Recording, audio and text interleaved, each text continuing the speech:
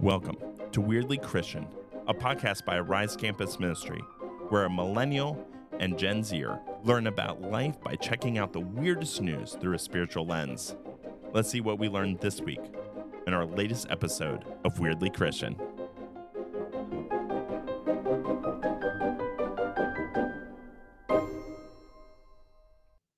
Well, welcome back to another episode of Weirdly Christian. We are back for another season. It is exciting. We have weirder news. Luckily, this isn't on a video because we're recording this on Ash Wednesday. And so we are doing glitter ashes, which is super fun and this is early in the morning. So I am sure by the end of the day, I'm going to be so tired of explaining to weird people why I have glitter ashes on. And who will call me that I'm going to hell and all those things. I'm wearing my progress flag stole today on campus. So really just trying to trigger as many hateful, bigoted people as I possibly can. But my name is Jerence. I'm the ministry director of Rise Campus Ministry. And joining me, as always, the amazing, the incredible, the absolutely awesome Abby Garber. Abby, how are you? I'm doing good. I don't have any ashes on my forehead yet, so I need to get on that. But as Drew was explaining earlier, one of the awesome perks of being a pastor is you can just ash yourself whenever you want. So this is just another hardship in the day of my life where I can't do that. I'm gonna be honest with you. When you said ash yourself, I felt a little dirty. Like I'm just going to ash myself and put dirt on my forehead whenever I want. So I can do it on Ash Wednesday. I can do it. I can rub dirt on my forehead all year long because I'm a pastor. It's just another privilege that you have that we just can't understand. The peasantry cannot understand. Yep. Yeah, it's kind of like Halloween where I like to dress up and scare people, but I can do it appropriately on October 31st. Yeah. I do actually. If you see me around, I usually have dirt all over my face.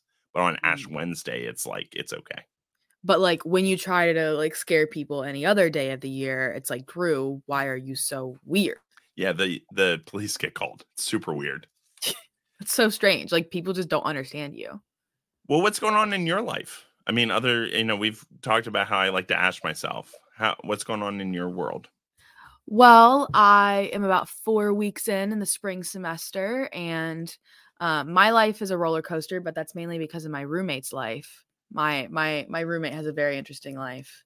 Erica, do you want to make a surprise guest appearance? No, I'm about to eat my applesauce. Erica needs to eat her applesauce, but Erica's life is very interesting. We're going through some roller coasters right now with her ex-girlfriend and her family, and she's keeping me on my toes. So I appreciate you, Erica. You're welcome, Abby. I feel like we're Erica, congratulations on being the first guest of this podcast. Wow, I feel really, really special. You know, I make my role in life. I really make my role in life to be educated and to keep her fun. And I always tell Abby, what would you do without me, Abby? You'll be having such a boring first year at college. Like, I'm just so interesting between getting appendicitis and just being all over the place. Like, you will be so bored. This is true. So my life is basically just whatever is going on in Erica's life. So that's my life update. Love that. Well, we've had our official first guest. It's taken us to season 2 to get an official guest. Erica, thank you so much for that. And now I think it's time for, honestly, one of my favorite things that I've missed doing, and maybe everyone else's favorite things. That's right. It's Grandpa Drew learns slang. So take it away. What word are you going to teach me today? Alrighty, Grandpa Drew. Today's word is actually relevant to our previous conversation. And it isn't really a word as much as it is a phrase. And the phrase is standing on business. I'm going to guess that standing on business is when, like the Wall Street, like they have those ticker tapes because, things haven't changed since the 1980s. And it gets to be so much that you step on it and then you're standing on business. I don't know what a ticker tape is. What? Like, it's like a calculator, and then it used to have a piece of paper that would come out, kind of like a receipt, Okay. and would just go, wow. This is Anyways. awkward, where I'm really feeling quite old. Yeah, you should. If I had a real guess, can I make a real guess? Yeah, make a real guess. Spoiler alert, sometimes I say these things as a bit. Oh my goodness. I know. Here's my real guess. My real guess is that you're procrastinating from doing the thing that needs to be done. Yeah, Erica says so. Do you want me to give you the definition? Yeah, please. Okay, so the definition is like if you're standing on business, like you're standing on like what's right for you. So like for example, Erica is not standing on business by trying to get back with her ex because that's not good for her, and she is in fact sitting crisscross applesauce on business. I told you that yesterday. Yeah, I'm using Erica's phrase because she wants to get back with her ex, and that's not good for her. She is not doing what is right. There you go. So it would be standing on business is doing what's right for you. Yeah, Erica, do you have an elaboration? Standing on business is, just like doing the right thing. Like it's standing firm on your decision to do the right thing. And I could use it saying whenever you don't stand on business, you're sitting crisscross applesauce on the business, because then it's like, dang, you're just sitting on it instead of doing it. Does that make sense? Yes, it does. So do we need to spend like a new segment of like, Erica, don't get back with your ex? That's just called my life. Okay. Well, with that being said, we've got a news story today. Okay. It comes from the AP. I like how you pretend you didn't pick this out. Like, oh. I've never seen this before in my life. We have a news story. What is this concept of news? What is this show that we've been now into season 2, where we look at weird news and try to pull some kind of life lesson out of it? You're telling me this for the first time. I know.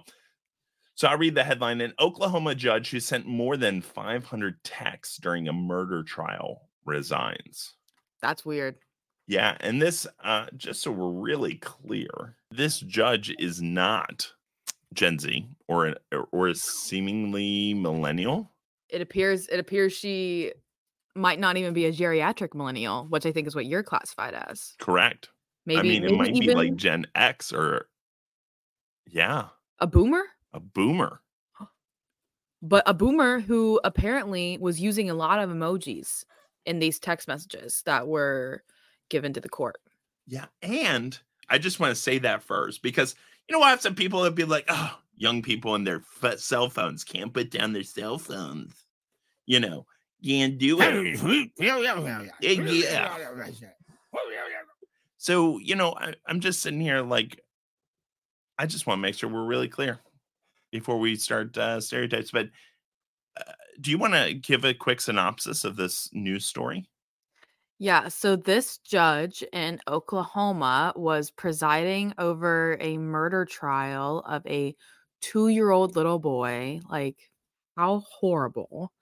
And while she was overseeing this murder trial, she was texting tons of people, like making fun of the attorneys, and once described the defense attorney as awesome and asked, can I clap for her? Apparently, she also texted a laughing emoji to someone, and this person who she sent this text to had made a crass and demeaning reference to the prosecuting attorney's genitals. So she was kind of just like what you do when you're in like a really weird meeting or like a really boring meeting where you're just like texting your other friend who's on the meeting and it's like, oh my God, this is crazy. Like, this is wild. That's basically what she was doing, but it was in the middle of a murder trial for a 2-year-old that she was supposed to be presiding for, and not as funny. I just need to say right now, I have never been in a meeting where I've texted another person about someone's genitals that was on the meeting. So you made it sound like this was just a totally normal thing. Like, I mean, I've never made a comment about someone's genitals. But I mean, I love to have conversations during meetings. yeah, no, listen. And I like it, brought it up like 3 times in the news story. Like, hey, by the way. I mean, Yeah. like, if I was the person that they were making the comment about, I'd be like, "Can we not? Like, can we not Yeah. mention that like 3 times in this like 2 or like 5 paragraph news story?" I just can't imagine sitting there on your cell phone sending 500 texts during a murder trial. And look, I'm sure we all have had moments where we've gone and left a space and been like, I cannot believe that meeting or what that was. But to do it during it, to think it's a good idea to be on your cell phone for all of that, I sit back and I go, what in the world is going on? Yeah, I don't know what was going through her mind, especially when you're hearing the graphic details of a murder of a 2-year-old little boy. Like, I don't know what really prompts you to be like, "Oh, this is a good time for a little silly goofy joke." It just doesn't seem appropriate to me, especially when you're the one who's supposed to be presiding and like leading this trial to bring this little boy justice. It's so beyond me. But in her statement, when she was resigning, she said, "I promise to uphold the Constitution in a fair, even-handed, and efficient manner. I believe that I have done so. However, being human, I have also faltered." And faltered she did. Oh, yeah. Well, as we kind of think through this story, what life lesson do you take away from this? Honestly, my mind goes to like when you're supposed to be focusing on a job or like doing something honorable, like bringing this little boy justice, it's time to focus and get serious. Like there are times to be funny and there are times to laugh and goof around, but there are also times to take things very seriously. And this is one of those times. And it never goes well. Never goes well when you're making fun of people in a professional setting. And just real, real life. Like this isn't a bit real life experience. What I've learned is when you mess somebody over or you treat somebody really bad in a professional or personal setting, 9 times out of 10, that comes back to bite you later in your life. Because that person is like, oh, I needed your help. Yeah. No thanks. And over and over again, there's just been these moments where I'm like, yeah, maybe you shouldn't have treated me that way. Or I'm glad I didn't treat that person that way over and over again. Like it does come out and you think you're bigger than everyone else and you're just not. And so this person now can no longer serve as a member of the judiciary in Oklahoma. So they've lost a lot because of not being able to control text messages until after the trial. And these things are life and death for people and people sharing stories of pain and hurt. Be present, do better. Absolutely. And with all this being said, I can only imagine that, one day when I die, which is sooner today, than yesterday, a good Very Ash true. Wednesday thought. Very true. And you don't go up and you're not on trial.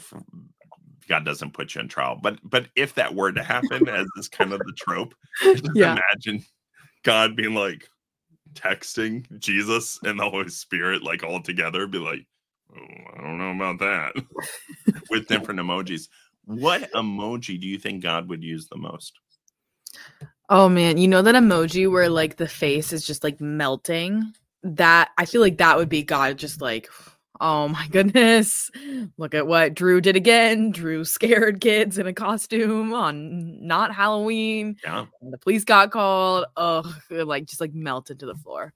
We are so different on this. I went with a positive. I went with a chef's kiss.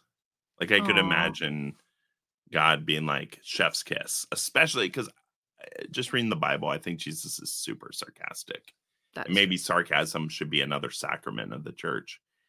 But I just imagine a chef's kiss over and over again when God's like, yeah, that was a good one.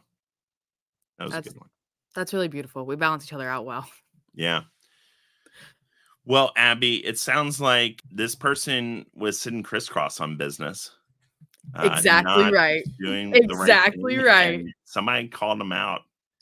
In the state of Oklahoma, rare though it might, they stood on business and kicked this judge out. Amen. That's a 10 out of 10. Amazing. Fantastic. Season 2, both Abby and Erica say is a 10 out of 10. It is a 10 out of 10, right, Erica? It is a 10 out of 10. Maybe even 100 out of 10. Wow. Drew, you are doing so well. I can't mess this up anymore. I'm just going to go to the closing because I'm shocked. Friends, thank you again for joining us. Abby, where can people find you? You guys can find me everywhere if you want to say hi to me or by extension Erica and tell her not to get back with her ex at Abby K. Garber on all socials. Erica, where can people find you? I actually don't have social media, but I have TikTok. And if you want to find that, it's just Enars, I think. I hope. You know, you guys were talking about the text. That reminded me of this whole thing that me and Abby have going on for Black History Month. I text her something outrageous, and I'm like, signed your something black roommate. So yesterday it was like, signed your Delulu black roommate, and then it was also signed your complicated relationship status black roommate. And then one time it was like, signed your hero black roommate. And I've been doing this all throughout Black History Month. And it's just like Abby's new favorite series. Like, she just be looking forward to my text and what I'm gonna sign it as. I'm sad that I'm gonna have to get updates now as to the signatures. That can be one of our new segments of what has Erica texted me, signed a blank black roommate this week. Erica, do you give permission for that? Like that we can yes. about your texts? Yes, it was our theme at Hoko of where has Erica texted Abby in the last couple of hours. Done. I now have permission. I love it. And I'm excited that the weirdly Christian universe is growing. Indeed. Well, friends, you can find me at Drew Entz or at Arise GMU. You can also find out more about all of our campuses and what we're doing. We're expanding, hopefully, so you can find out arisenova.org, and that's Arise Campus Ministry. Friends, thank you again so much for joining us, and this has been Weirdly Christian.